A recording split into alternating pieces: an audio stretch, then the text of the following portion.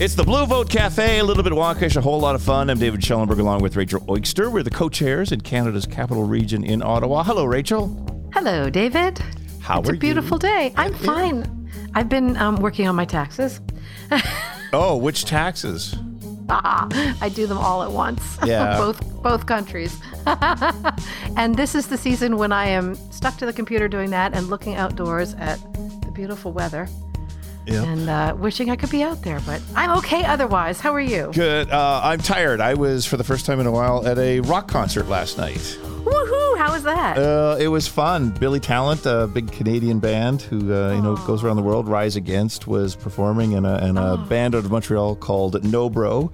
And it was quite a surreal experience to be back in a room with thousands of people jumping up and down, enjoying music. Amazing. Yes, it was really quite nice. And hopefully everybody went home safely. I hope so. Other than a couple of too many 5 drinks. days. Yes. Other than a couple of too many drinks and all the other stuff that happens at rock concerts. But, that's the way it goes. Who's with us today, Rachel? Today, we are talking to Jen Racco-Stepper, who is the Regional Vice Chair for EMEA, our last elusive XCOM member that we've been trying to connect with. Elusive. Elusive. Welcome, Jen. Hi. Thank you for having me. Oh, we're so pleased to be able to talk to you. You've been in office 10 months, I guess. The elections were in May. We're now 10 very fast months, yes. Packed. 10 packed months. 10 packed months. And what were you expecting? Packed, not quite so packed, but packed, yeah. Well, I can't wait to hear about that. But first, we want to ask you our standard question, which is, what state do you vote in? It's actually a two-parter. Where in the world are you, and what brought or keeps you there? Yeah, so I vote in California, just on the other side, just north of the Golden Gate Bridge. I'm actually a fifth-generation Californian. Wow. And Irish immigrants that came over building the railroad. And I'm living in Vienna, Austria. My husband and I were both architects, and right after the wall came down in the late 80s, early 90s, we were working for a company that was based in Vienna. Right. And we won a bunch of competitions in Dresden, Germany, in different parts of old Eastern Germany. Oh, my. And so the idea was that we were supposed to be moving to Dresden. And at the time, we had a 1-year-old daughter, and I didn't speak a word of German. But we had been to Dresden quite a bit. And I was like, maybe we don't want to be moving to Dresden right now. So I was like, can we not be the satellite for again? Can we now be where the company's actually based? So that landed us in Vienna, and we've been here ever since. Oh, wow. What a great story. That's beautiful. Yeah. Yeah. So you're how many kids do you have now? 2 kids, 2 children. Our daughter was born in Los Angeles, and our son was actually born in Austria. Wow. So, yeah. So they're dual citizens. My husband's German. So, We're always, as we say in German, in German, we're Ausländer, right? We're foreigners, because we're foreigners. They're not even our son that was born in Austria is not Austrian. He still has German American citizenship. Oh, so he didn't get Austrian citizenship by being born there? You don't get Austrian citizenship by birth. Oh, wow. Interesting. Yeah. I got Swiss citizenship by birth. But not from being born there, but from having a Swiss parent. Yeah. I mean, they're doing it now actually a lot, which is great. A lot of the people who had to flee Austria because of, during the Holocaust, they are now getting citizenship again. Oh, wow. So which is really good. So a lot of people I know now that have moved back or been living in Austria for a long time, they're now able to get citizenship, which is fantastic, because that was something that they were really sort of against for a long time. Wow. So, yeah. But there's a big movement here now also with just, with the EU and different people move around so much that those people should actually be able to become citizens. Or have voting rights. Well, and it's interesting, like in Newfoundland, one of the provinces of Canada, you can live there for 20 years, but you're still considered to be from away if you weren't actually born in the community. And that's just That's just the terms that they use. Yeah. It's not unique to Newfoundland. No. Little corners of the world that feel that way for sure. And I guess we should ask you, just while we're chatting, with all the conflict in Ukraine, are you seeing any impact from your part of the world? What are you seeing? Definitely. Well, Vienna is actually, so I'm in Vienna. And so the western border of Ukraine is only 5 hours away by car. Right. Wow. So we have a lot of refugees coming here, a lot of people helping, a lot of people taking them in. I've got friends who are driving there or taking buses and helping bring people back. So there's a big impact. Wow. And, they're just trying to get people settled, help them find places to stay and this kind of thing. Yeah. And help them move on a lot. Well, 5 hours. Yeah, that's a bus trip. That's just fill a bus with a big tank of gas and you can drive there and pick up a whole lot of people and bring them right back in the same day. Yeah. And we had members that were then, driving there with supplies, adopting families, bringing them back. I mean, there are a lot of heartwarming stories. There are also a lot of very difficult stories, of course, in situations like this. There's been some human trafficking going on. So I was actually in Munich last weekend, and in the Munich train station, there were just, in Ukrainian, big LED screens with warnings saying, be careful, don't leave with anybody, make sure that that you get processed, and, only go with official people and stuff like that, because there have been some bad things happening. Really? So, that's that's really sad. Yeah. But, oh dear. But, everybody's trying to do their best. Yes, and there are always unscrupulous people that take advantage of any situation they can find. Yeah, and of course, as part of EMEA, we have members in both Ukraine and Russia. So right. So that has immediate implications. Yes, which gets us to the topic of the podcast, EMEA. So can you define EMEA for us? Right. So EMEA is Europe, Middle East, and Africa. It's one of the 3 regions of Democrats Abroad. It is the biggest region as far as the number of countries it has. And it's where Democrats Abroad began, right? In London and in France. So it's sort of the heart of Democrats Abroad. It has the oldest country committees, therefore, and has it has a lot of. It's an interesting region. A lot of times people forget that there's actually a Middle East and Africa part of that region as well. Right. So this is something that I'm really trying to change the focus on and change the perspective a little bit about. It's been very Eurocentric over the past, times. And it's been my pleasure, actually, that when I ran for this position, there was a new sort of group of people getting together in Africa, and they did some interviews and sort of a forum for the candidates, and really just to make us, the candidates aware that they were there, right, and that they have issues that need to be discussed and taken into account. And so this has really been an exciting aspect of the job so far from the last PAC 10 months. It was one of those, was really getting this Africa committee, that they've really been organizing and getting them officially recognized. They're not a country committee, but they're a working committee, essentially. Right. Right. But they're doing a fantastic job. And I think they've got now 7 different Africa countries that are involved and on their executive committee.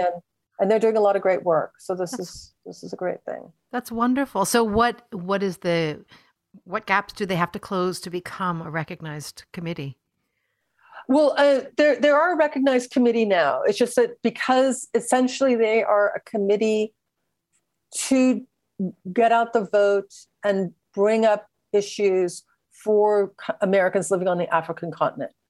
So they're not, a country committee is normally restrained by its geographical boundaries. There's also the new transnational committees. And this is something different. This is a committee that is really about working across the continent of Africa and getting and reaching out to Americans living across that continent. So, it's a whole different sort of demographic from what we have in Europe, for example, which makes it very interesting. Different in what way?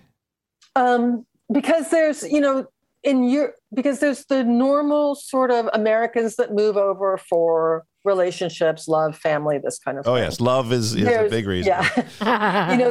there are the dual citizens, like my children, right? It's the other type of thing, the other way. Yes. But then, and then there are a lot of Americans that have moved back to Africa in order to really sort of be part of Africa. Like Ghana, for example, they offered dual citizenship to Americans. So there's a lot of Americans now living in Ghana that, took advantage of that. And maybe they travel back and forth, or maybe now they've just settled with their businesses, really, bringing talent back into Africa and building up those countries. So this is U.S. history. Like people from Europe came to the United States willingly. People from Africa did not. And now all this time later, as I could see, as people want to go back to Africa and find their roots, they don't have that official family document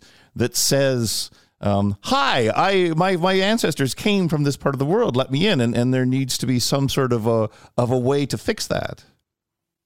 Yeah, that I don't know, actually, because I know, for example, that the people who I think, like the people who are in Ghana and have dual citizenship now and took advantage of this, I don't know if that was an open proposition or if that was just a proposition that Ghana offered to people that could say that they came from there originally. I'm not clear on that. Interesting. But there is, also an entire diaspora of people that, are maybe people studied in the States and then came back, to work in the country and stuff like that. So it's a huge untapped resource. Absolutely. That hopefully we'll be getting out. Wonderful. And working, yeah. Yes. And right now, of course, Africa only has 2 fairly new country committees. They used to have some more, but right now, Kenya just became a country committee last July. Wow. A year ago, July. Wonderful. And South Africa came back into compliance then. So they're now, again, a country committee. And that happened a couple of years ago. So, we're really looking to build new country committees there. And it will be one of these places where there will be more transnational committees happening. Oh, amazing. Yeah. So, and of course, the Middle East is the other part of this region that doesn't get talked about a lot. Yeah. And it's the same. So we're really working to get these regions and these areas of the region then more active and more involved, feeling like they're have more of an impact and more of a voice. Right. Wonderful. I could see how that's sort of a growth opportunity, and that there truly is a lot of people there that we need to reach out and as they develop as well, and as communications tools get better, there's so much opportunity. Yeah, there's a ton of opportunity there, and just a lot of untapped potential. Mm-hmm. And of course, it's a kind of a there are different, so it's a region that has a lot of different sort of ways or diversity, but also like ways of being able to operate. So, what works in Europe does not work in Africa. What works in, Africa does not necessarily work in the Middle East. Yes. So that's fascinating. The challenges. Yeah.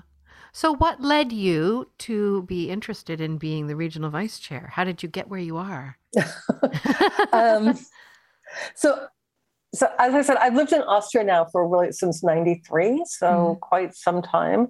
And DA Austria was formed in 2003. And I think I became a member shortly thereafter, but I was just a member. I'd signed my name.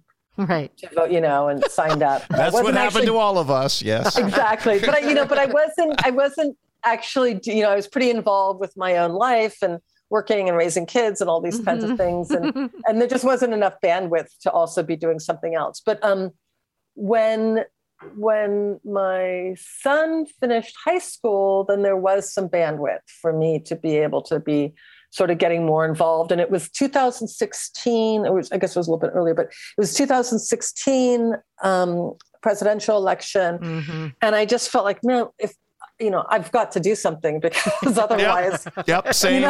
That's what got me. Yeah. 2016. You've got a problem. And so I sort of, as we all do, I sort of made an inquiry and said, hey, do you guys need any help? And before I turned around, I was organizing a big fundraiser for 300 people and for Global to raise some money in Global. It was a big concert. So that was a lot of fun. Oh, nice. And so, we called it Rockin' the Vote for Hillary. So Rockin' the Vote for, I don't know quite sure what it's called. But, and so that got me firmly grounded and then, in doing something and as a volunteer that was actually active. And then when the next election cycle came around, that chair then asked me, do I want to run for chair? So, as it always happens, I ran for chair. I was chair of DA Austria for 4 years. Wow. And then I had gone to a regional meeting I think my first regional meeting was in Madrid. I think Madrid was the first one that I went to. And I just loved it. I loved, I didn't realize at the time that DEA was so much more than just these little country committees. I mean, Austria is a very small country, not like Canada. We are a small country committee, and you feel like, we only had 1,000 members at the time. We've doubled our numbers since, but nicely done. Yeah, exactly. But but it felt very, small, right? and I had no idea really all the different things that Democrats Abroad did. So that was, I think I discovered that at the first regional meeting that I went to and thought, hey, that's kind of cool. Actually, I like organizing. This is fun. So that's what made me decide to run. Wonderful. How many languages do you have to work with? Good question. Well, I mean, everyone's American, right? Yes. So they all speak English. Because I was just thinking, one of the challenges, comparing the different parts of the world, true, it's all English, but I can see how with the regions that you have to work with, there's a wide variety. Well, there is, yeah. And this is more, I don't think we have the same issue, for example, that the Americas has with South America of things really being in Spanish, because there's so many different, so we have 25 countries in country committees in the EMEA region, from Ireland to Russia, and then north from Norway to South Africa. Wow. So there's sort of there's no one or two predominant languages that then you would say that it really makes a lot of sense to be working in that language, right? Or to be doing things in that language. It's just too varied in this way. But it is funny. David's question just reminds me yet again of how often you get kind of that cross-eyed feeling with Democrats Abroad, because it is a global organization, right? We touch many countries, if not we touch most of the countries around the world. Yep. But we do conduct business in English. And in fact, it was something I noticed, I may have mentioned before, at the only global meeting we've gotten to attend in person, that each delegation seemed to have the character that you would expect from a group of people from that country. And yet, every person got up and spoke, they spoke in English with American accents. And it was, I remember going, wait, it is a global meeting, but it's a group of Americans. But just based on the clothes and the style that they were wearing. Yes. I hadn't noticed. I think we all pick up a bit of our country, especially if you've been in the country for quite a while. Absolutely. You definitely pick up the characteristics of that. Absolutely. And as you were saying, with dual citizens who may actually have heritage from that country, moving back to that country, it's already inherent in their makeup. It's really interesting. Yeah. Our in 2020, our phone bank coordinator, he was actually an accidental American. So his parents were doing their PhD in the States. He was born, and then they moved back to Germany. And so, he has this, he's German, Yes. but he's American. So Yes. he was also like, I've got to do something. And his partner is American. So, he was like, we've got to get involved. But he always felt so funny because he has this German accent. And he was like, if you don't know me, then you wonder why somebody's calling with this German accent telling you. No, that's my story as well. My parents were in the United States for a couple of years, and they are Canadian. But because I was born in U.S. soil, Dad was getting his PhD. I'm an accidental American and have no real memory of living in the United States. But you have this responsibility and feel that you need to do something. Yeah, absolutely. And those accidental Americans are so important, actually. And so many of them don't realize that they can actually vote. So absolutely. And these are the ones that are hard to reach out to and find. Yeah. Yes, and they're the ones who ignore their taxes and everything else as well, because you just don't. Them. Well, we've discussed in other podcasts. It's ridiculously complicated, and the system is certainly not set up to be friendly. No. Yeah, not at all.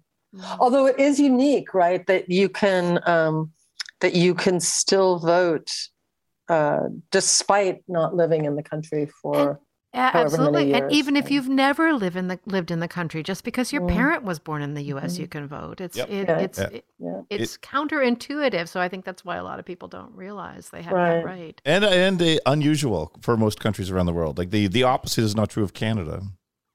Exactly. Right. I have a good friend actually who's Canadian that lives here, and she cannot vote here and she cannot vote in Canada. Yeah. Oh, that's frustrating. Yeah. So we have to take advantage of the voice that we have and make sure we use it. Yep. So tell us more about your fast 10 months. You've been focusing on making sure that the less heard voices are more heeded in EMEA. What else have you been doing? Oh boy. So I mean the role of regional vice chair, it's a really interesting role because you're really a liaison between, or I see it as being a liaison between the country committees and the international ExCom, right? So a lot of what I've been working on is helping those country committees. We had a few country committees that had fallen out of compliance for one reason or another.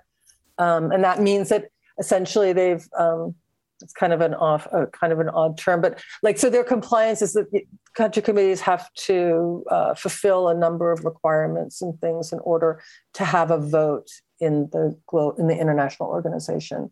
And so sometimes, a country committee doesn't have their meeting on time or something like that. And that's why that happens. So, that takes a lot of work. That was sort of taking up some time in the very beginning. Of course, there's also just a lot of sort of bureaucratic work that happens on the international level, and working with the Africa Committee, for example, getting these this whole idea of the transnational committees. That was a committee that we were working on before the global meeting, the last global meeting that happened, and so this is all good stuff. A lot of it's sort of the back end things that make things happen. Right. The fun stuff, of course, is the front end stuff where you're really, helping people. Would we go to bars and drink and talk about politics? Yeah, no, but getting out the vote, sharing information, helping people, spread ideas about and share ideas of what they can be doing to be getting out the vote, this kind of thing. So, meeting new people, getting them excited. Yeah. Getting them excited. Yeah. Are there any particular big challenges that you have with organizing in your part of the world? I think the biggest challenge is, that there's so many country committees actually in EMEA. There's 25. And so every country committee is very different. So there are big country committees that really know what they're doing. They've been doing it for a long time. There are small country committees that you really need to make sure that they're being heard, that they're getting the support that they need.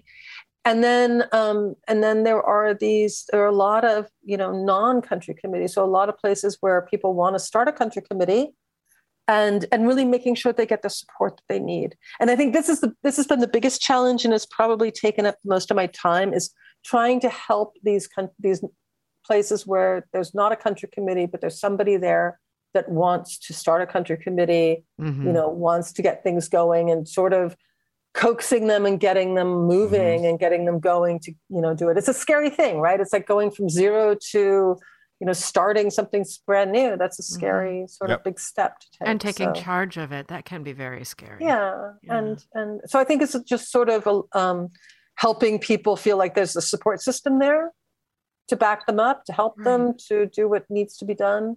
Right. And that they feel like they've got the support that they need in order to go ahead and have that first meetup, right? Like there are people in Botswana and Rwanda and Senegal and Ghana and we're talking and it's like, you just go to the cafe for an hour and you have that, you will send out an email to people that live there and say, hey, I'll be at this cafe. Come meet me. Let's talk. We're here. And so that's I think that first step is always one of the challenges. So I assume most of this you've been doing virtually. Would you be doing more of it in person if it weren't for COVID?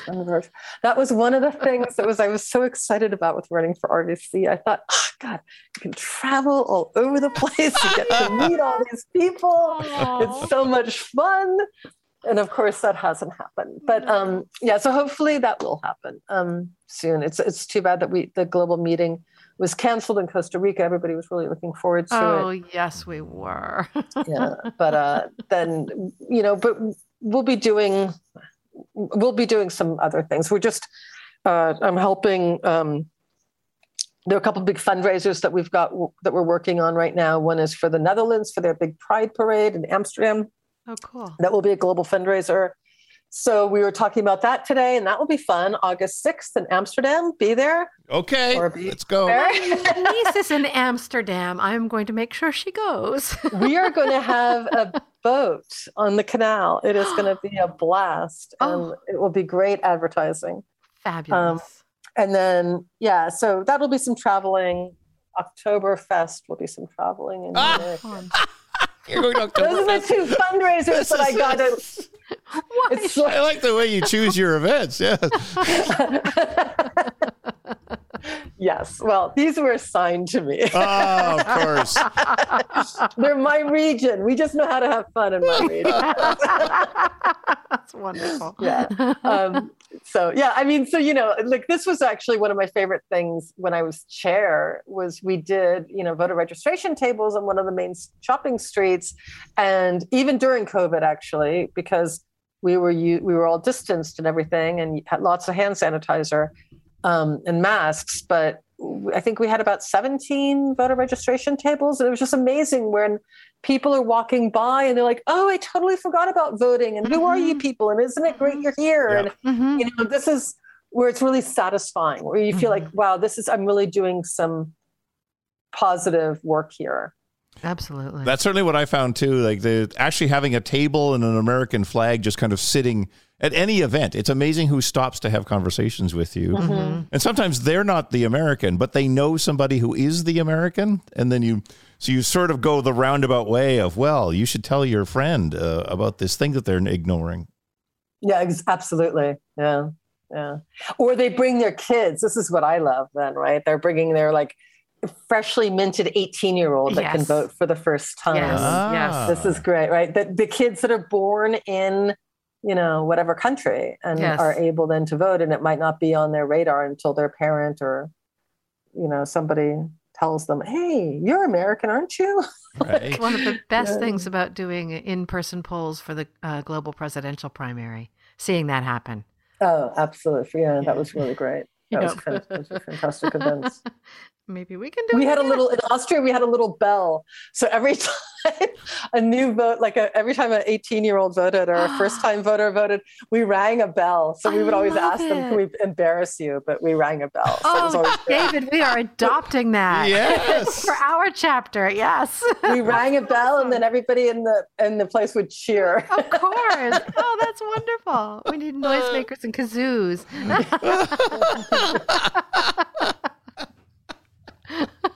Give them a free hot dog. Yeah. No free hot dogs. Congratulations, you voted for the first time. Here's a hot dog.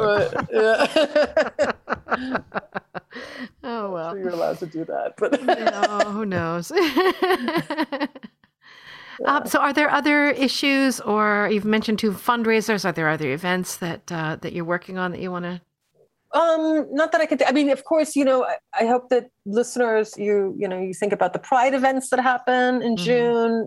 There's always on the website, there are always really interesting events that are happening. I'm not working on it directly, but this time around, the state teams are really roping in voters and getting people engaged that are from voting in different states. And that's certainly new for DA. We're seeing this is new from DA and a really interesting thing. So, there are a lot of battleground states, and Democrats Abroad has a lot of voters from those battleground states, especially like Florida, Illinois, Pennsylvania, New Jersey. We have a lot of members there. Mm-hmm. So these are really important then to get these people knowing that they can vote, and these state teams are sort of another way of approaching them that they might not necessarily, Democrats Abroad might not be on their radar, but then they see something about, candidates running in the primary, and they see that there's a webinar happening on this, and they think, oh, that's really interesting, and I'll watch that. And then they come into Democrats Abroad through that channel. So that's you'll be talking to somebody back home from wherever you came from, and you realize that there's politics going on, and you're connected to it still. Right, exactly. So this is a really good thing that's happening. The other thing that's happening that we've been working on are, of course, we're calling all the battleground states right now, members that live in those battleground states, and making sure that they know that there's an election, making sure they know they have to request their ballot every year that they want to vote in. So this is, this is the work, like this is sort of the day-to-day work that actually we're getting all of our volunteers to be doing. And any member can participate in it. Any member can participate in this. I think that especially with the phone bankers, it's a very interesting type of person that likes to phone bank, because it's it's a really good thing, because they're not necessarily the ones that are necessarily like on the executive committee or volunteering at the voter registration table, but they are people then that say, okay, I can sit down for half an hour, I can make these calls, I can feel like I did something, and I can do it on my own time and at my own schedule and pace. And this is a fantastic thing and really an important aspect of the work that we do. Yeah, absolutely. Yeah, we find that with phone bankers in our chapter as well. It's the perfect afternoon job for somebody who doesn't get out very often. Yeah, and nothing is more effective in getting out the vote than that personal connection. Absolutely, yeah. This is really, it's such an important job, and I think it gets underestimated what a difference it makes. How much, when you look at Georgia and what we did in Georgia and turning around those elections. Arizona, we were the margin of victory. We brought home those votes. And that's why now we're getting a lot of attention from the DNC. Right. Yeah, there we have it. Hello, DNC. Are you listening to this podcast? The DNC took notice that Democrats Abroad was doing the work and pulling out bringing home the votes, right? And being the margin of victory and bringing home making sure those votes matter. And I mean, the numbers are fascinating when you look at the percentages of how the overseas vote has changed over the last few years. And I think it's doubled in most of those battleground states. So it's really interesting, really, really powerful weapon that we have. Yeah. That we use by calling people and by making sure that all of our members are voting. Right. Well, thank you, Jen. This has been really interesting, and we really appreciate your joining us today. Well, thank you, Rachel. Thank you, David. And congratulations on all the great work you're doing with these podcasts. They're fantastic. Thank you so much. Yeah, we just want to grow our listeners as a way of growing DA. Yeah, that's fantastic work. We're all growing at the same time. Yeah, that's right. One day we'll be grown-ups. It could happen. Maybe not in your case, David. No, hope not. I'm Rachel Oikster with David Schellenberg in Ottawa, Canada. Thank you for listening to Democrats Abroad, the Blue Vote Cafe.